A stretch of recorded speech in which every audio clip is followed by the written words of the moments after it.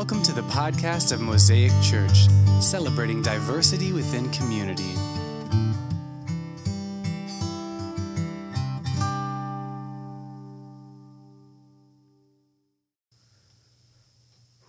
So this morning we're going to be in Romans, and it starts out with a fairly common or commonly known part of Scripture. Songs have been sang about it, and different things have been mentioned, and it's where Paul says the words, and depending on your translation is different, and I'm just going to recite it by how I've always remembered it. For me to live as Christ and to die as gain. And Paul really is saying, family, it's win-win, right? If I live, that's great because I'm going to live my life to Christ. I'm going to do everything I can while I'm here in the body to pronounce Christ. I'm going to live in Christ. I'm going to let His Holy Spirit move me, and I'm going to do exactly what He wants me to do, which is going to bring joy and satisfaction to my life. And Paul, of all the people that we know, there's a lot of disciples we don't know a lot of their stories, right? We can't tell you a whole lot about what Peter went through. We can mention some stories. After Jesus ascended, we can't tell you a whole lot. Paul was kind of this unique character that we get kind of a play-by-play, especially from Acts 9 through the end of Acts. We kind of almost get a play-by-play of here's what Paul's doing. And then through his letters, we kind of see some of his stuff. Like we know a lot about Paul's life. And what we can say about Paul's life is that it was not easy. Once he was bitten by a serpent. He was beaten. He was imprisoned. It wasn't easy for Paul, but when we read Paul, we see joy and satisfaction. There are times where Paul's like deep in his bones, like, I'm ready for this to be done. I'm ready to get to my eternal reward, which is spending eternity in the presence of Christ. Like, this is what I want. And we actually even see a little bit of this here in a second. But he's never, like he even speaks about it. He said, I've learned contentment in everything. I've figured out through the power of the Holy Spirit how to just be content wherever I'm at, and that is just resting in who Christ is, and no matter whether it is plenty or want, it's going to be what God wants, and that's what I want for me. And so Paul had found contentment there, and that was great. But even in the midst of that contentment, Paul says, so for me to live as Christ, like this is what I'm going to get. I'm going to be content in who Christ is and what He's done for me. And if I die, hallelujah, all this suffering that is in this present world is over, and I get to be with Christ. And for Paul, this was his posture. And as Paul is writing to a church that he helped plant, like it starts, if you go back to the beginning in Philippians, did I say Romans earlier? I meant Philippians if I said Romans. Sorry. Y'all are probably wondering which Romans we're going to. Sorry, Philippians. But as he's writing this church in Philippi, if you go back to the beginning, it's him and Timothy. Like, so they're in there together. Like, they're writing this letter together. They're kind of in prison together. They're doing this thing together. And he cares for this church. And so he says, but if I live, then I get to be with you guys even more. And if I die, I get to be in Christ. And Paul is writing to them basically as a way of encouragement to say, hey, no matter what happens, God is in control, which is not what we're focusing on this morning, but it drives part of verse 27. But it is something that we absolutely need to hear this day and age, right? I mean, we're in the midst of some turmoil as a country, and unfortunately, with the news that happened at the end of the week, it's probably not going to get better for a little while. It's going to seem on the surface a little bit crazier, potentially. And we got the coronavirus going on and political like firefights and really a sense of division, just kind of like we can't really escape. And we need these words from Paul to say, hey, the way to find contentment in this, the way to know is to know that Christ is in control. He's the one guiding the whole ship. So don't feel like He's lost control, which sometimes, if I'm honest, it feels that way. Say, okay, God, I need you to take the reins again because ship's out of whack. It's going the wrong way. Things are happening wrong. And Paul's saying, no, He's always had the reins. He will. Even though his death in custody would be acceptable to him. So Paul is in prison, and he's saying that even though my death would be acceptable to me, because it would mean that that is gain for me. His release and the resumption of his work on earth would serve as a sign to the churches that had been praying for it. Because those people, the church in Galatia, church in Philippi, the church in Corinth, they missed their buddy. They wanted him to be out so he could come to them. And Paul writes to them and says, hey, I'm hoping to get there. Romans is written while Paul is in prison before he gets there, saying, hey, I want to. Now, Paul is finally imprisoned in Rome to the end of his life once he gets to Rome. But when in this imprisonment, he's sitting there, he hadn't gotten there yet. So he's writing these letters and say, hey, I'm hoping to get to you. I'm wanting to get to you. I hear about you. To the churches he helped plant. He's like, I want to get back to you. I love you. I want to be there for you. And they've been praying for it because to them, they feel like they lost a piece of who they were. You can imagine, you get the pastor who plants his church. He's an apostle. He's got all this good stuff. And now he's gone, and you just got to kind of live this thing. And they've been praying for them. And Paul's saying that if his release and he gets to resume his ministry, it would be a sign to them that Jesus is on the throne, that Jesus really is sovereign over all the affairs of the empire. And that is a message that we need to know today. It's that God is absolutely 100% in control over the affairs of the empire. Amen? It's not out of his control. No matter who wins what election, no matter what bills or laws are passed, no matter what happens, God is in control. And as such, we can trust in that. And so it is with that heart and with that kind of projection that he moves on from there. But I don't want us to miss this, because here is what the Egyptians did not. The Hebrews, when they were in Egypt, and even after they were delivered, miraculously, right? We read the story last week. Walls, the sea parts, has walls on both sides of them. They walk through on dry ground. The country that's after them gets swallowed up in the sea that they just were able to walk through. It was miraculous. Even their release was miraculous, right? You had the 10 plagues, the frogs, the flies, the blood in the water, the eventual death of the firstborn of everything, not just people, but everything in the country, and just in that country too. Isn't that amazing? It was miraculous. And they get through, and they get to the other side, and they said, oh man, if we could just be sitting by the pots of meat, if God had just taken us there when our bellies were full. Like all they wanted was full bellies. Without realizing that God was in control even when they were in captivity, which is crazy to see that they get through that, and then God miraculously delivers them, and they grumble against it and said, man, we don't want freedom, we want full bellies. And sometimes for us, that is true. We don't want the freedom that comes in Christ. Paul talks about that at the end of chapter 1. Jesus talks about it. The Israelites are living it when this is happening. It's like, man, we don't really have a lot. We just want to eat meat. And you can see it doesn't talk in the Exodus that I read earlier. It doesn't talk about them starving. They weren't out there starving to death. What were they complaining about? They didn't have meat. And they couldn't see that God was the one that provided for them completely.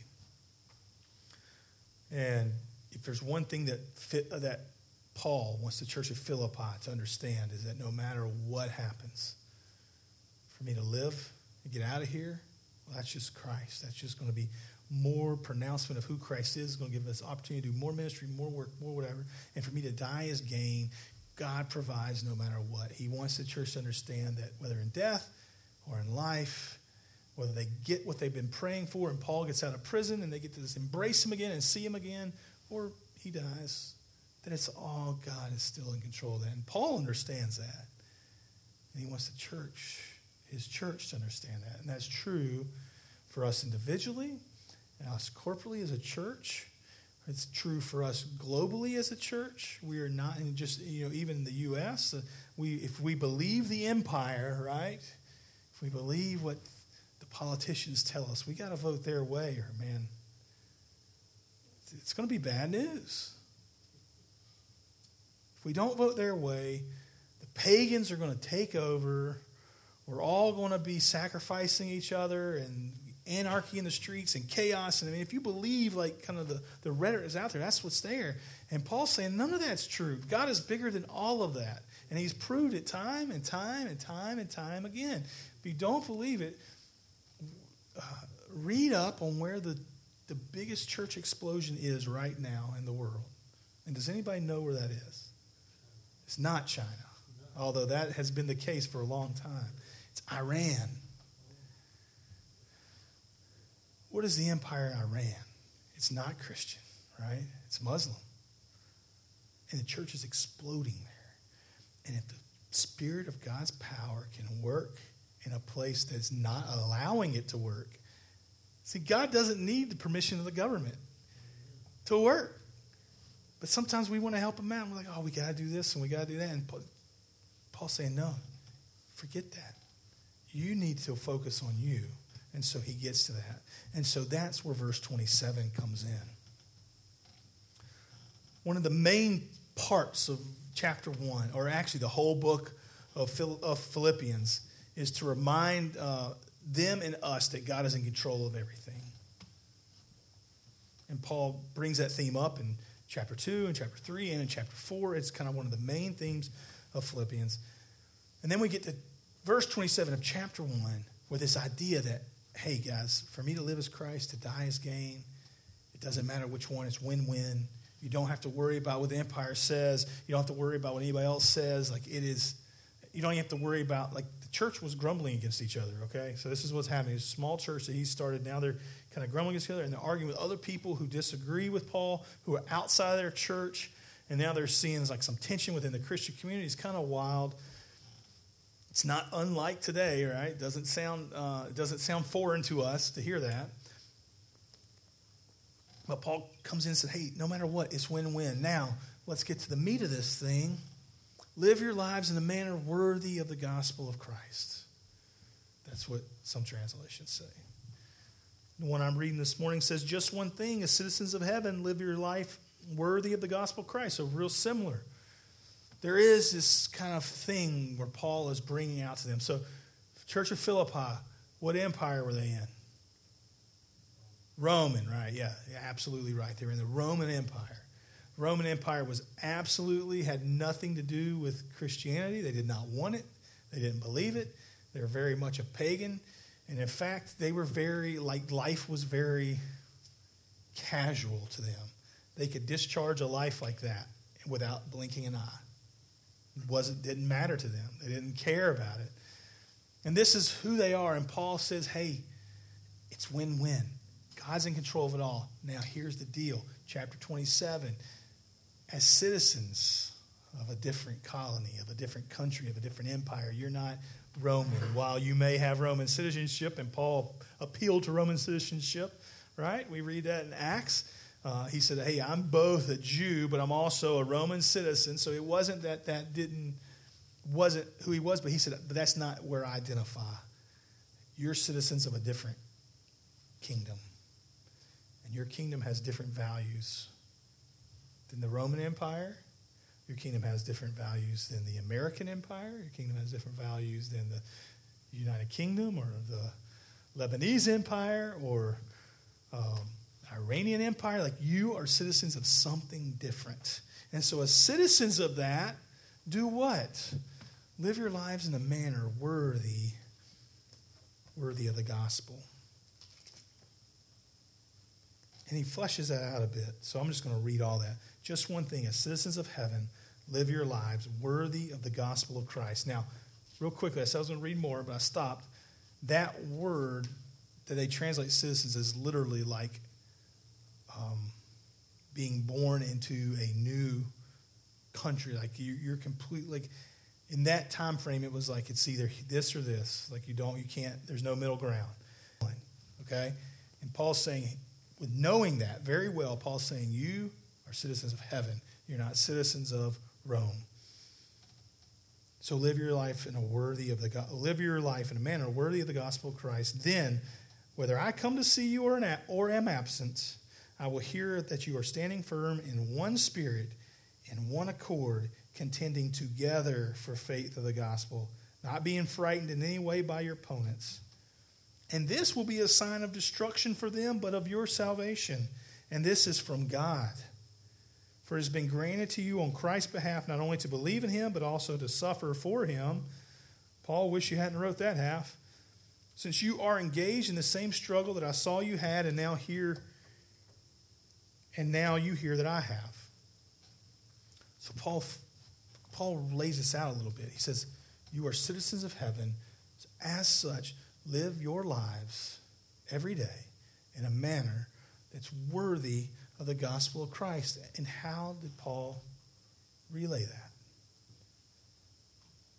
I don't know if you picked up on it, but he talked about unity the entire time. Okay, I'll read that again. Then whether I'm absent or I'm able to come to you, either way, I'll hear that you are standing firm in one spirit, that you're going to be unified in one spirit, that together, your heart, your mind, your spirit is going to be so unified that you're standing together in one spirit, in one accord, contending together, not separated, but together, for the faith of the gospel. And as such, you're not going to be frightened by everything else that happens.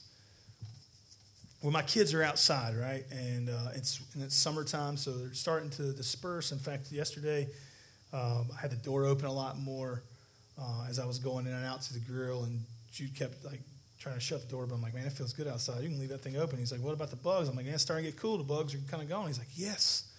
Because sometimes if I'm not careful or if I've been a little bit negligent as a dad and don't look, they'll get little wasp nests up in their little playhouse thing. And when those wasps or bees come around in the summertime, what do I tell them? Don't be scared. Don't start swatting at them. They can smell your fear. Just, you calmly walk away. Come get me. We'll get it taken care of. But don't show them you're scared. Don't start running and swatting and doing all this stuff. They're going to chase you, right? Or if you hit a yellow jacket, you're really going to know it. About 10 of his buddies are going to come find you real quickly. And so I just kind of tell them, same thing if they're coming up on a dog, right? Don't let that dog smell your fear. Just be calm. Be cool. It's almost like what Paul's saying. Don't let them. You're not going to have to contend with this because of fear. In fact, we're going to figure out a way to dispel this fear. And how is it? You're going to be in one heart. You're going to be of one mind. You're going to do this thing together. And when you do that, you're not going to be scared of everything else.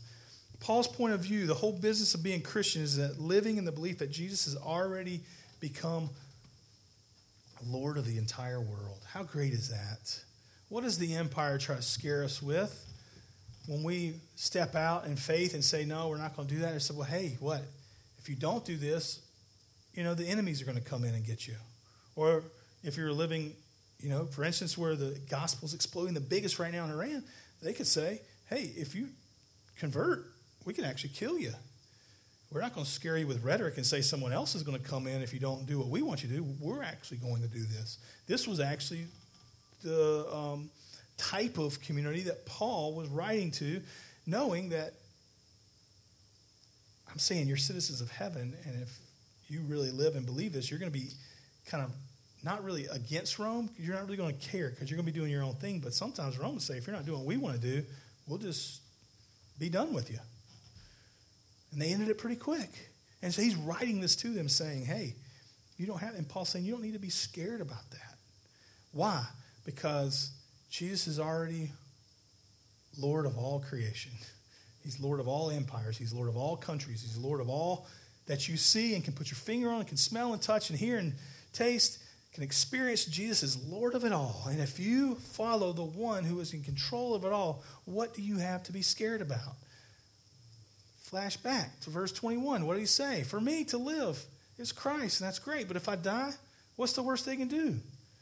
Send me to heaven. How bad is that? Jude was asking me the other day as we were driving to school, what's heaven like? I was like, I don't know. I hope it's a while before I find out. I mean, I will find out, and once I'm there, I'll be there, but I hope it's a while. And he said, well, my buddy told me that it's all gold. And I said, well, there is scripture talks about it being streets of gold, and I don't know exactly what it'd be like, but I tell you, it's going to be great. being in the presence of the one who knows you fully and created you. And if that person is already in control, what in the world do we have to be scared of? Absolutely nothing. Most of the world doesn't know this yet, so the loyal Christian is inevitably out of step. Those who aren't following Christ, they don't know this yet. And so when it looks weird or what we're doing, it's obvious. Paul's telling them, hey, it's not going to be normal. It's obvious. It's going to be out of step with them because you're not stepping in line with what they want. You're stepping in line with what Christ wants. And this will result in misunderstanding, hostility, and even persecution, which is why at the very end, Paul says, for it has been granted to you on Christ's behalf, not only to believe, but also to suffer for him. That's one we don't like, but it's true. But Paul's saying even when you suffer, what's the worst that can happen? You go live with Jesus for eternity. It's not a bad consolation prize. In fact, it is the thing that Paul said, I'm straining for. That's the prize I want. We go over to chapter 3, and he said, I'm running the race to get that. It's not a consolation prize. It is the prize. It is what I want. But if he keeps me here, and he talks about it a little bit, he says, it's better for you guys if I stay here. And so I have confidence that I will to help you out. But if I go, trust me, it's going to be okay, guys.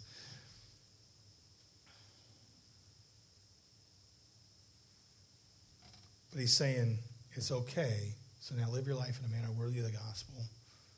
And that looks like unity with you guys, being of one spirit, of one mind, doing this together for the faith. The appropriate public behavior and united work for the gospel, what one writer said is the appropriate public behavior and united work for the gospel will work together to send a signal to opponents that we're not afraid. We're doing this together. We're not scared of you. We're doing what we need to do. And that signal itself is part of the gospel message. This is part of what Paul's saying. Live your life in a manner worthy of the gospel. Do things with such unity that it is a display of the kingdom of God, that it is a part of the gospel message. It functions as a sign to the Christians that they already belong to the coming king, which is good for us to be reminding of every day. When we do things together and one of us experiences some sort of loss or hardship or persecution, when we're together, we share that burden with each other, and it's a reminder that we are all part of the same community. And to their opponents, that a new world is beginning in which the threats of the old one don't work anymore. What a beautiful thing. That's what it talks about when we talk about having freedom in Christ. It gives us the freedom not be scared of what's happening. That we're part of a new kingdom. We're part of a new creation. We don't have, the old has gone and the new has now come. We don't have to worry about what anyone else says or threatens us with. And what does that do when you don't have that fear anymore? That really steals the power away from the one trying to scare you, doesn't it? When you can say, hey, I'm not scared of who wins an election. I'm not scared of what you try to do to me or how you may try to close our doors. You may try to tell us we can't meet in public. Does that kill the church? No. What did the early church do? They just went underground, kept on meeting, kept on getting together in houses now because the government shut them down. That's what happened in China. Church in China exploded when they actually didn't get to meet in the public square and had to go underground where the people didn't. Man, the gospel exploded. Like, it's not going to stop it. They weren't scared. They're just saying, hey, we're just going to keep doing what we're doing because what do we have to prove? What am I scared of? I'm scared of eternity not in Christ's presence. That's where my fear is, not what you can do to me. You can walk in the door today and shoot me, throw me in prison, whatever. Well, they didn't shoot them back then, but whatever they did, stone me, throw me in prison, whatever it is. I'm not scared. And when you're not scared, that steals the power away from the one trying to scare you. We've seen this play out, right? His name was Brandon. Like, I remember in not elementary school, middle school, there was this bully. His name was Brandon. I won't say the rest of his name because I don't know. He may be listening. I don't know. But there was this bully named Brandon. And he wasn't a particularly big guy. He was just real brash. And I just remember like he used to kind of try to bully me some, but I was a bigger guy. You know, I've always been a bigger guy, and I was kind of one of the stronger guys, and even in middle school. And But for whatever reason, Brandon didn't like me, and I don't know why. I didn't really care a whole lot. I just knew he didn't, and he kind of bullied me, and I'd walk away because I didn't want to. I was never like a guy who got into dust-ups. That wasn't my style. But one day I just had enough, right? And I just stood up to him. I was like, okay, whatever it is you keep threatening with, just do it. Let's see what happens, you know. He wasn't really going to do anything, right? Like, we've seen this play out. When you don't have fear of whatever it is they're threatening you with, it kind of takes their power. And he never bothered me again. Like, I was like, okay, then do it. Like, you're gonna hit me on the way to band class. I was on the way to band class. He's like, if you don't, whatever. I don't remember what it was. I was like, okay, then do it. I mean, because I'm going to be late to class if you don't hurry up and do it. Whatever it was. It dispelled the fear, and that happens across the board. And Paul's saying for the church, this is where I want you to live. Don't be scared of them. Be together. Be unified. Because all the stuff that is driving you apart is external stuff that the empire is trying to put onto you. And boy, that sounds a lot like today, doesn't it? But here's what I want you to be unified with. That your ultimate goal is Christ. To know him, to love him, to serve him, to live with him eternally. And that's your goal. And when you guys can be unified in that, forget about the rest of it. To live our lives in a manner that is worthy of the gospel of Christ. And the gospel of Christ, Paul lays out, is unity here. It's a manner worthy of the gospel of Christ. And everything he says after that is be of one heart, be of one mind, do things together. You can't be separated. That doesn't count. That is not for Mosaic Church. That's for all Christianity. Let's quit finding ways to divide ourselves. Be unified. To love the community, to love our neighbor. Then we get so focused on doing what it is that we need to do that we can't spend time worrying about what we need to be scared of. The overarching idea, perhaps, N.T. Wright is a famous theologian. He wrote this: the overarching idea perhaps is the notion of right thinking that is incumbent upon those who consider heaven their true home. Such people will put petty issues aside as they recognize the overwhelming need for unity in fighting for the truth of the gospel. They will see suffering as a means by which God draws us further from contaminating values of the world and around us, further from the contaminating values of the world around us and closer to himself. And they will rejoice that death means gain. To be with Christ is far better. And that is where our hope gets to lie this morning. And so this morning, as we move to a time where we're going to pray together, and then we're going to say this creed that we believe. Let this thing that we say in this creed be the thing that unifies us. Everything else is stuff that's silly. We don't need to fight over that. I was telling somebody a story. I was telling Al a story of a guy, and I'm not going to even name his name. There's a pastor that's somewhat popular up north, or in the Midwest, actually, and I'm not a huge fan. Theologically, he and I don't mesh.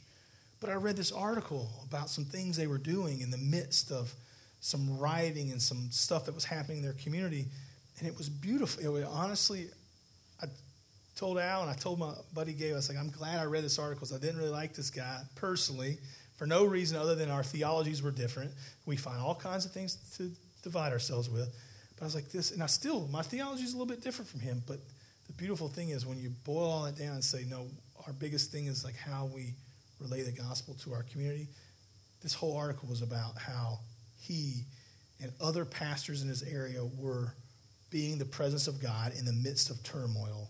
And it didn't matter why the riots were happening or that didn't matter. What mattered was that there were people's lives being upended. And how can we as a church come together and help that? It's like, man, that takes the fear away, right? That takes you're not talking about working against one another at that point. You're saying, how can we work together for the gospel of Christ? And that is where God is calling us to individually, to work together with other Christians, to be done with fear. For our church, for the global community, we have to be unified in that. And so this morning, we get to come without fear, knowing that God has already met all of our needs, and the worst that can happen is the ultimate reward that he's already told us about, which that's pretty daggone good. So this morning, let's pray, thanking God that he has removed all fear, And he has given us power to overcome the works of the enemy. This morning, we thank you, God, that you have given us all that we need. Forgive us, we pray, for the times when we think that we need more. We think a lot of times we need to influence the empire so that we can get what we need, because that's what's going to further your kingdom. And the truth is, the only thing that's going to further your kingdom is us being obedient to what you called us to do. And so this morning we pray that we would do that, and that we would do that with unity and with singleness of mind, that we would do it together, and may that be an expression to the world that you are a good God, that you are not for division, but that you are a God of reconciliation, that your kingdom is one of peace. May we be people who bring that. We love you, God, in your name. Amen.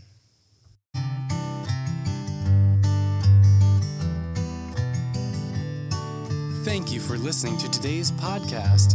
If you would like more information, please visit us at www.mosaiceasley.org.